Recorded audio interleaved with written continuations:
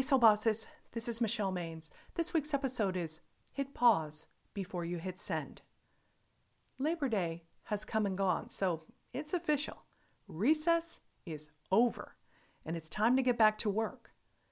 If your inbox is anything like mine, you may be juggling deadlines as fast as you can, and tempers could be flaring. But trying to strong-arm everyone in the room just because you want something to end isn't finishing strong. It's simply a war of wills. So draw on the soft skill of smart choices and decide whether to push ahead or step back. Let me tell you how my friend Derek hit pause in the nick of time. Derek has a razor-sharp mind and an incredible ability to quickly sort through and synthesize loads of information. But there's a downside to his smarts. Sometimes he can move too fast. That's what happened when he was negotiating a 7-figure deal.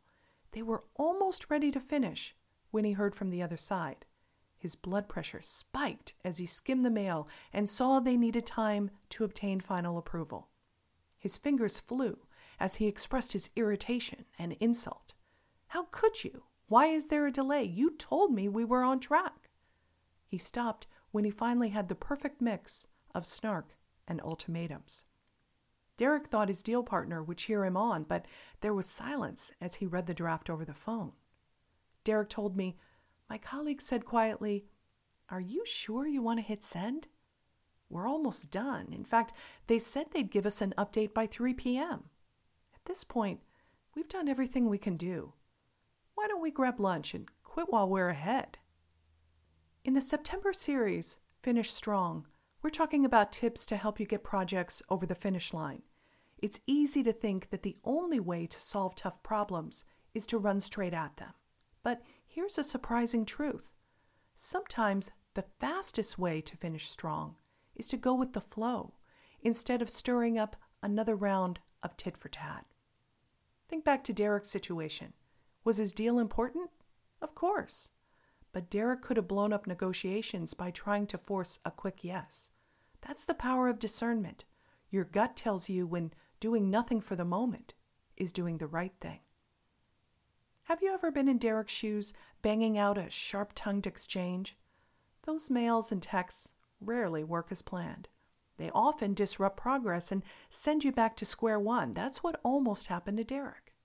Even worse, they can haunt you weeks or months later, usually when you least expect it. So an easy practical way to finish strong is to hit pause before you hit send.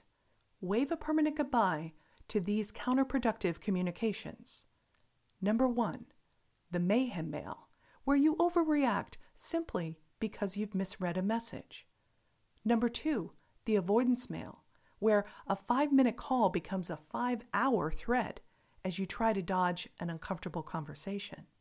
And number 3, the clapback mail, where you insist on having the last word. Now that September has hit, we're all in a rush, but devote a few more minutes to your communications this week. Manage your inbox like the creative, wise CEO of your life, a soul boss, and seek to understand the content as well as the behind-the-scenes emotions. You may decide that you don't need to chime in one more time, or that nothing good will be accomplished when your ego takes up the pen.